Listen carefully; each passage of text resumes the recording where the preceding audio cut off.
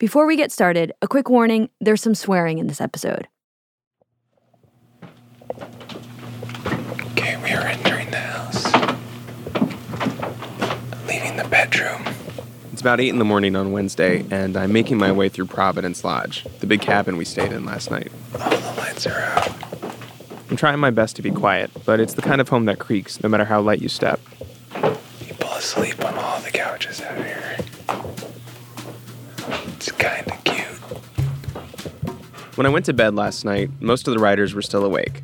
They worked late, some of them just setting their laptops on the ground and drifting off to sleep on the furniture. Team Denari, however, was having a frank discussion about some concerns they had with one of their teammates, Ash. Ash has been at the center of a lot of Denari's problems. There was the argument about being a dysfunctional team on Monday, and later that conversation about choosing a CEO. And late last night, the other members of Denari talked about whether he should even be allowed to stay on the team. From what I've gathered, a lot of this centers around a conflict with Ann Gale, the sophomore from Mount Holyoke. This tape is from when we talked on Monday. What's heck? I have no idea where the hell I'm going. I have no idea where I'm going to be in 10 years. I have no idea where I'm going to be in a year. I have no idea where I'm going to be in 5 days. Apparently, Ash said something about how Ann Gale was expressing opinions. Something to the effect of, you're really young and you don't have enough experience to make big decisions for the team. Ann Gale saw this as a personal attack, but Ash saw it as feedback, nothing more. Team Denari wanted to talk with Ash in private last night, so this morning, when Ash wakes up, I pull him aside to ask about the meeting. He still seems pretty tired. So I noticed last night that the team was having a meeting and they woke you up for that meeting. Yeah. Do you want to talk about that at all? What happened there? No, I mean, they just wanted to make sure that everyone is on the same page. They wanted to resolve as many conflicts as possible. So, I think they voiced some concerns, and I heard them volunteer. So, to avoid, lack of productivity, we should really try to put our differences aside, so... And you feel like whatever was said in that meeting, you feel like you heard them and you're working through how to process it? Yeah. I mean, obviously there are things that I did disagree with and I will keep on disagreeing with. If I said something, then I believe in it. Ash doesn't seem to think this interaction with Ann Gale was particularly serious, more that other people made it serious. But he also knows he doesn't have much of a choice but to make things work with his teammates. There are usually many options. Not in this case. One of us can't just leave. That's not what I'm planning to do, for sure. So I want to work through this. We'll just see what happens. You having fun still? Relatively. Relative to what? Relative to the situation like they were in. So, relatively.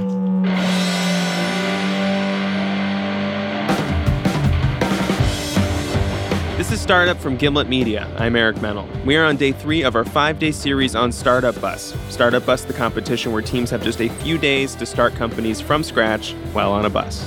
We are on our way from New York to New Orleans, and this is the last day on the bus. It is the last day to actually build the companies before the pitch competition tomorrow.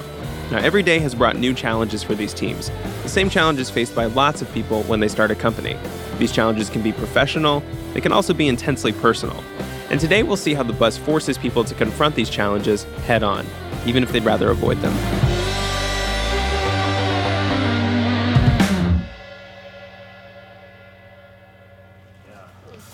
Back on the bus. Everybody loves the bus. Don't be mean, Eric. I love the bus. I am one with the bus. Stockholm Syndrome. So here we are, Wednesday. We get on the road about 9 a.m., leaving from the mountains of western North Carolina, heading south toward Atlanta. The bus itself is starting to look and smell more and more like a college dorm room. There are junk food wrappers in the aisle, discarded Red Bull cans in the crevices between the seats. People have been in the same chairs long enough that if you sit in the wrong place, the cushion doesn't quite conform to the shape of your butt. Nothing I drink will ever fit these damn cup holders. Once we hit the highway, I make the rounds to see how the different teams are doing heading into the day. Team Fishly, the email phishing app, they've actually got a working product now that other people can test out. They launched an ad campaign on Facebook yesterday to try to attract users, and I asked how it went, how many people clicked through. Here's Alex Romero, the developer who came up with Fishly. The Facebook campaign was a $65 mistake.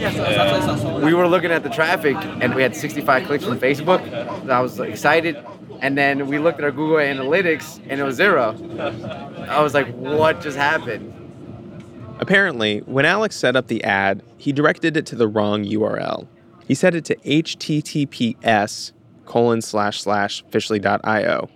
The problem is they'd registered a different address, http:// without the S. Which meant that all the traffic went to a page that doesn't exist. They click on the link, but they go nowhere. Yes, $65 typo, man. There's no other way of saying it, man. Across the aisle, Daisy is quietly plugging away. The window by their table is covered with a curtain of Post-it notes outlining the different tasks for the day. What do you need from us to help you get your job done? The design stuff. The design stuff, I'll probably incorporate the design stuff later rather than sooner. And toward the front of the bus is Denari. Now, last night, on top of working through the situation with Ash, they also decided to elect a CEO. They asked Colleen Wong to do it. She agreed, and today she's really settling into the role. Right now, she's helping Adam, the dad from Cleveland, focus the team's pitch. They want to show that Denari is not just about blockchain technology. It's also about helping people and NGOs. When we do get to the pitching, I just want to clarify the stuff with the NGO part. Yeah, I get way too fuck everything else except blockchains. But no, you're right. It's not like that. All right, we'll talk about it, but keep coding. Don't want to distract you guys.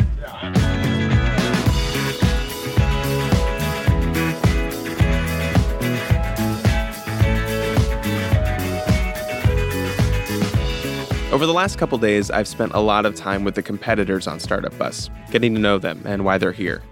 But there was someone else on the bus I wanted to talk with. Someone who's competed on StartupBus before, and so has a little more perspective on the competition. She's also the person who planned the New York route this year, Madalena Mack. She's the conductor you've heard making announcements over the last couple days. The number one rule on StartupBus is there's no number 2 on the bus. 3 years ago, on the bus, Madalena started a company called Minimap. It's an app that tells you what events are going on nearby and the best way to get there. She made it all the way to the finals and lost. But she's still working on the idea. It's actually in beta right now. And when we talk about her relationship to StartupBus, it becomes clear. Madalena was made for StartupBus. And StartupBus was made for her.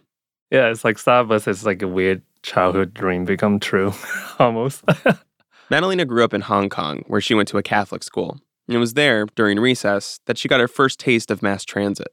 I literally would organize and do these fake subway lines. Everybody put their hands on each other's shoulder, and form a train and just run across the playground, it's fun to be the train conductor, and now we're a bus conductor doing the same thing. Now, if you were to look at a map of this trip on StartupBus, you'd realize it's a pretty insane route. It jogs and meanders.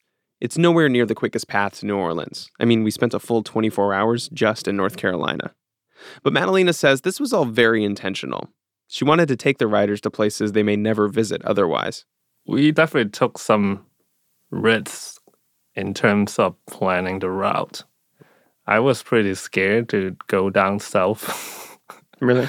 Yeah, this whole trip I was kind of worried, Why?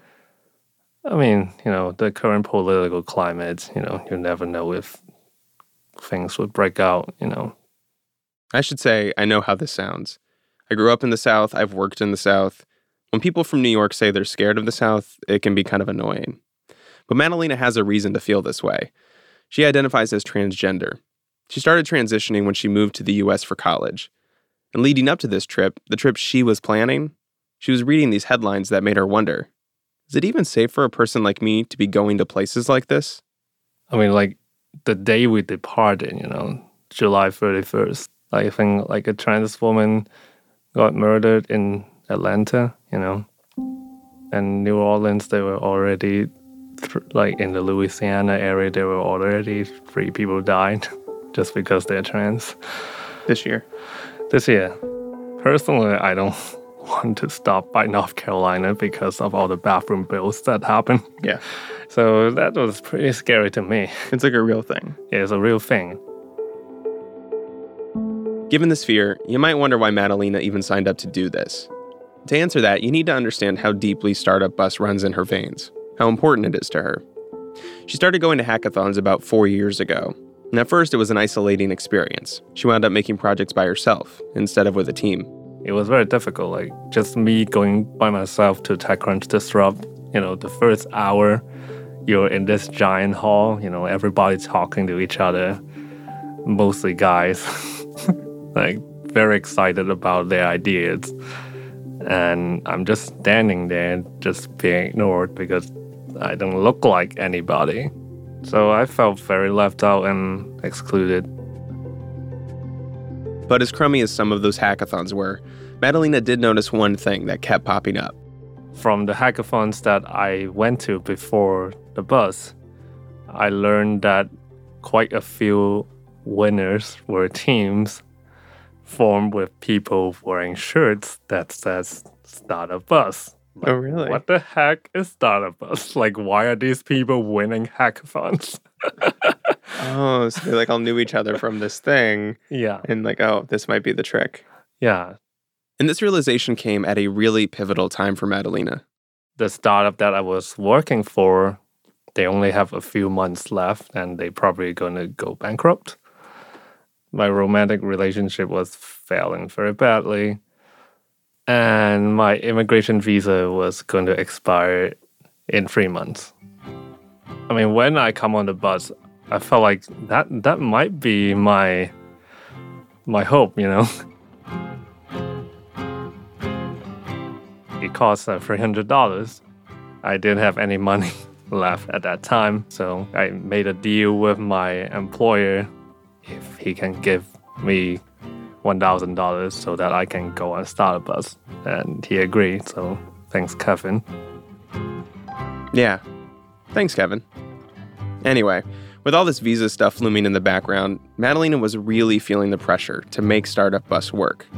I think I took it way too seriously. Mm-hmm. I definitely felt that that's my chance to stay in the United States, I have to form a company on the bus. If I don't know who's going to sponsor me for another 3 years. You have to form a company because then you'll have a company to sponsor you. Exactly. It's literally that's my survival. Did you tell anybody that? Nope. Because why would you? Yeah, that's way too much, man. So she gets to the finals and loses. But after the competition, Madalena was able to find a visa sponsor and stay in the U.S. She got about 6 letters of support from the StartupBus community. The whole thing changed her life in this really tangible way. And it helped her understand why people sign up for StartupBus. What is the point of StartupBus to you? What is the point of StartupBus? I mean, what is the point of life? All right. StartupBus was appealing to me because it's sort of like a wild card. And I know that I need to break out of my mode, but I don't know how to. I think to throw a wild card at yourself is one of the many ways to do that. I think one of the most effective ways of doing that. I mean, I think a lot of people joined the bus had that same feeling I felt. That they want to be dealt a wild card, that they want to be pushed to the limits so that they can break out of their own modes. They want to be something more than who they think they can be. It's not about the bus, it's about learning something about yourself. When Madalena said this, I thought of Adam, the dad from Cleveland, who was working a dead-end insurance job, but now feels like blockchain is his chance to leave a lasting impact on the world.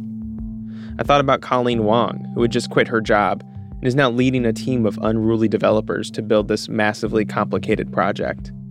I thought about Ann Gale, who had thought their life was set in stone, med school or bust, until they got involved in tech. And I thought about myself and why I was starting to feel so connected to these people. When I first heard about StartupBus, I thought the idea was insane, a recipe for total disaster.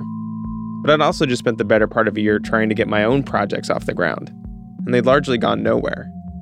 I was in a long-term relationship that was starting to fade. I was unhappy. I couldn't figure out what to do to change any of that. I needed a wild card. So a week on a bus with a bunch of strangers with big ideas, I mean, why not?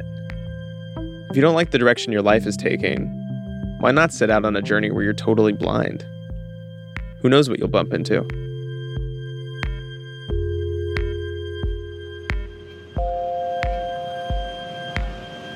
So, we are going to be at Atlanta in 15 minutes. After the break, the teams get a harsh reality check from some business owners down south. And I check back in with Ash to see where things stand with him and the rest of Denari.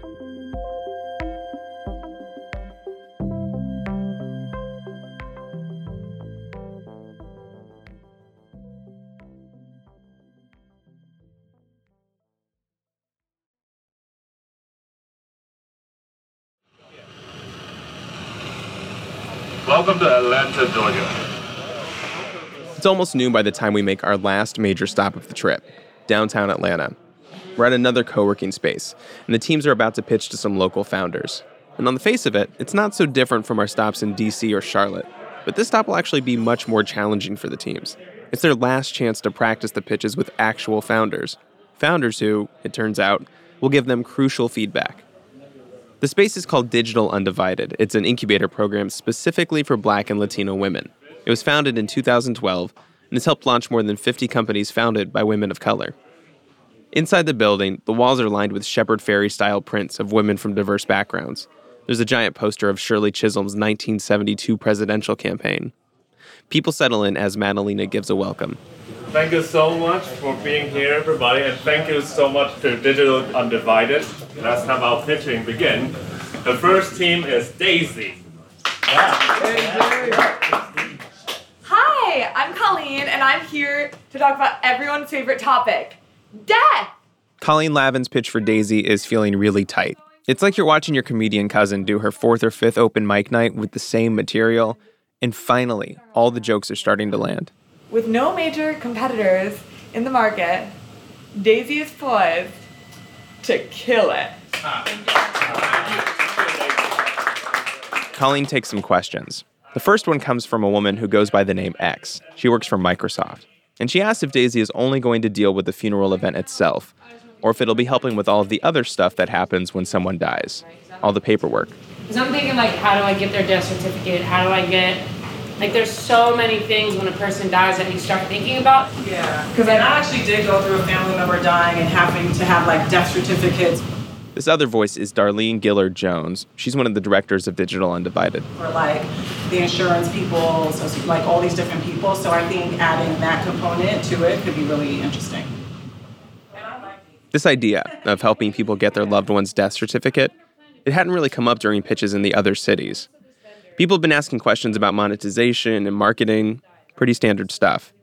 But this death certificate idea felt different, and Daisy wound up adding it to their platform that day. When Denari steps up, it feels like this might actually be the best audience for their company so far. X, the woman who's been asking questions, is a co-founder of a blockchain company, so she understands the technology and its value. People want to help people, and right now, the platforms that exist to allow people to give money, they're flawed systems. Colleen Wong starts by outlining the problem. GoFundMe only exists in 19 countries, she says. That means 177 countries don't have access to that kind of fundraising. There are people everywhere who need money, want money to live their lives, to help other people. It's more pulled together than their other pitches so far. But the questions they get from the panel are tough. X, the judge, she raises a point that hasn't really come up at the previous stops.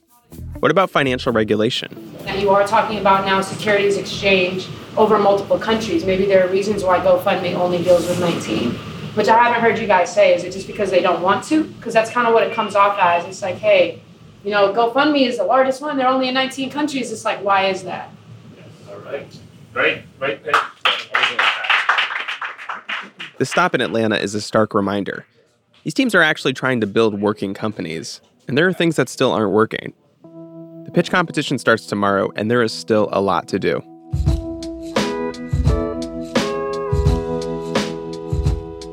We leave Digital Undivided, and people scatter for lunch downtown. A small group heads to a cheap Greek place around the corner, and I find Alex Romero there from Team Fishly. Fishly's made a lot of progress. They actually have a working prototype now, And Alex is starting to do that thing where you visualize your victory. It's like the A-team, right? Like, I just want to be there tomorrow on stage, like, completely destroy the audience, just wow them, and then just tell them, I love it when a plan comes together. Like, I just want to say that. Like, if you come to me and tomorrow I get to say that, oh. Is it A-team? I love it when a plan comes together? I don't know. No one watch A-team?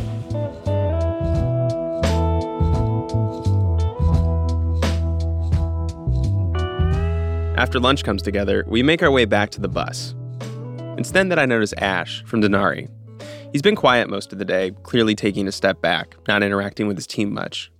But here in Atlanta, he pulls Angale aside. Remember, they hadn't been getting along since Ash implied Angale was too young and inexperienced to make big decisions for the team. While we're waiting to get on the bus, I see the two of them talking by a light pole, maybe 10 yards away. I can't tell what they're saying, but it looks calm and professional. I eventually had a chance to sit down and talk with Ash about it, and about this question of what makes something a personal attack rather than professional feedback. I asked him how he determines where that line is. Yeah, so I like being true to myself. Because I could have easily, just say, oh yeah, no, I'm sorry. I guess I crossed the line and I was like personally attacking her. But admitting that would just be a lie. There is no second that I believe that at any given point that I was like personally attacking anyone, anywhere. But what's important is that like they felt like it was personal and like... And it's okay. I guess honestly, Angel can feel like she has the right like to feel whatever she wants to feel, right? Because she's the opposite party. Just a quick note here. While Angale asked me to use they, them pronouns, this is not something they brought up with everyone on the bus. That's why Ash is using she and her.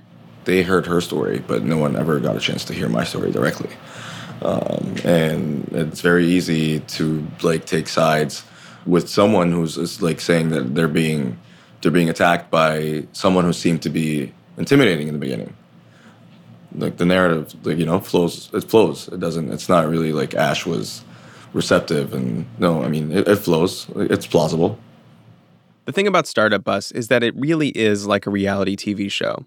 It's so intense that every interaction, every personality can feel like a caricature of real life. And when you become the outsider, like Ash has, you feel that in a serious way. I imagine this caught Ash off guard, because in his own life, he's grown comfortable being the outsider. In fact, that's where he thrives. Ash was born in Cairo. He says he comes from a long line of contractors and business owners, largely in construction, which in Egypt can mean you're pretty well off financially. But that also meant there were expectations, and a very particular road he could follow for his future, the road to running his own construction business in Cairo. He didn't want that. He remembers sitting in grade school, hearing the name Mark Zuckerberg for the first time. Facebook had just become a billion-dollar company with influence all over the world, and Ash was angry. He wanted that for himself. Not the money, but the impact, the scope. He wanted to be attached to something bigger than himself and his family, and he knew how difficult it would be to get that in Egypt. So at 17, he packed his bags and flew to America. First it was Ohio, then Nebraska, then Minnesota. He'd be in college somewhere for a year and then transfer, a sort of pioneer's trek across the Midwest, in search of some key that would unlock his future. He did all this alone, leaving much of his family back in Cairo, puzzled. I didn't really have anyone to help or like pull strings, so I was more and more conditioned to keep emotions aside and really, just try to force the other to like respect you. I imagine those are strange places to move from Egypt too. Absolutely. No one knows what Nebraska is. I like the unknown. I like being thrown with no floaters to see like if you could just swim. Just swim.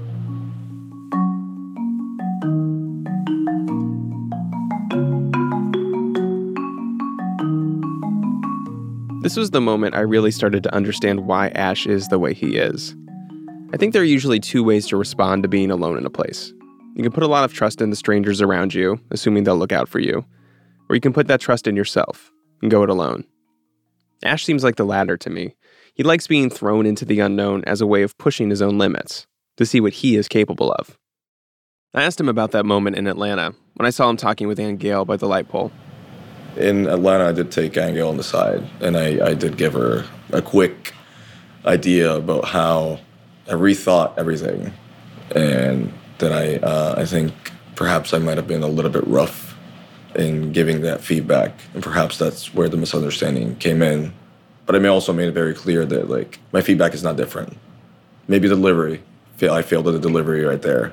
But I guess that calmed things a little bit down. Like, she thanked me for, at least revisiting that and trying to reflect, I guess.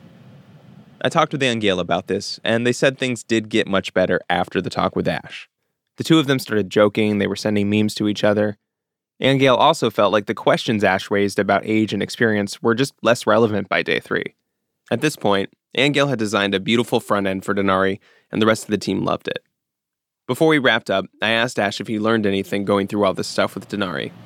I think it's really just more of a reinforcing of a concept that I've always believed in. The people you choose to work with. This is what will make or break anything. It's not the idea, it's not the technology, it's not the, the business solution that you've came up with, it's not the revenue model, it's none of that. It's the people you choose to work with. And if that is not 100% working out, nothing will. Can I ask how old you are? Yeah, sure. I'm 23. I'm turning 24 in a week. Yeah. What things do you feel like you still have left to learn? A lot. Everything. I know I might have come off like giving strong opinions about things, but no, I'm truly self-aware of my shortcomings, which are a lot. There's so much out there still to learn. Really, the more you know, the more you realize I don't know shit.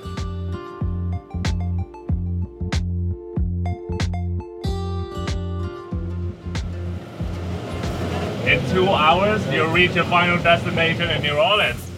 Right? Yeah! Woo! All right. The last 2 hours on the bus before New Orleans are a whirlwind. People are giddy, like they're cramming in every last ounce of goofiness while they still can. Over on Denari, Ash and Colleen Wong are joking. They're sitting across from Adam and Anne-Gail, who are losing their minds, pretending to pitch blockchain. Put it on the blockchain! Put it on the blockchain! It's the ledger. It's public. Yes, it is backed by people. That's by the people, point. not by government. It's us. It's about us. It's us. Up at the front of the bus, Colleen Lavin tries to pitch Daisy one last time, but everybody's heard it so much they can't help but heckle her. Can you hear me in the back? All right. Hear you in the front. Oh, good. I don't care if you can hear me. We're just a few miles from New Orleans now. You can see the lights in the distance. And then we pass another bus. Look, guys, it's another startup bus. Hey, say hi to Ryan. Oh my God. Oh, now we are racing. Now the two buses are racing. Despite all their troubles, the personal dramas, the failed ad campaigns, the miscommunications, the teams all feel really good. They've overcome a lot, and they've built actual working products in 3 days on a bus. Welcome to New Orleans, everybody. Congratulations, you made it to Louisiana. It's late, after 10 p.m. Everyone is wiped and walking around with whatever the bus equivalent of sea legs are.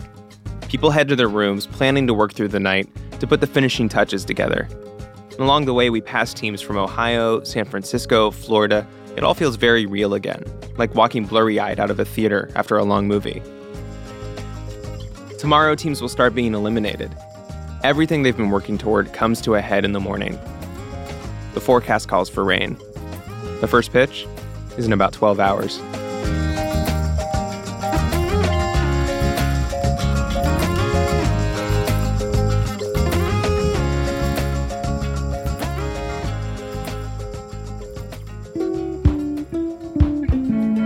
Roll, bus, roll, take me off. A rolled sweatshirt makes the window soft. If I fall asleep, don't wake me up. Roll, bus, roll, take me up. Startup's regular host is Lisa Chow. This episode was produced by Bruce Wallace, Luke Malone, Simone Polanen, Amy Standen, and Max Gibson. Our senior producer is Molly Messick. We're edited by Annie Rose Strasser. I'm Eric Mennel. Our theme song is by Bobby Lord. Bill Buildings wrote and performed our special ad music. Roll Bus Roll is by Jeffrey Lewis. For full music credits, visit our website, gimletmedia.com/startup. Andrew Dunn and Mark Wilkening mixed the episode. Special thanks to Alex Bloomberg and Emmanuel Berry. To subscribe to Startup, go to Apple Podcasts or wherever you get your podcasts and leave us a rating. 5 stars, 6 stars, 10 stars. Yeah, that's way too much, man. Find out more about the show at the Gimlet Media website, gimletmedia.com. While you're there, you can see the special episode art we have for this series, thanks to illustrator Josh Kramer. You can follow us on Twitter @PodcastStartup. Thanks for listening. We're back tomorrow.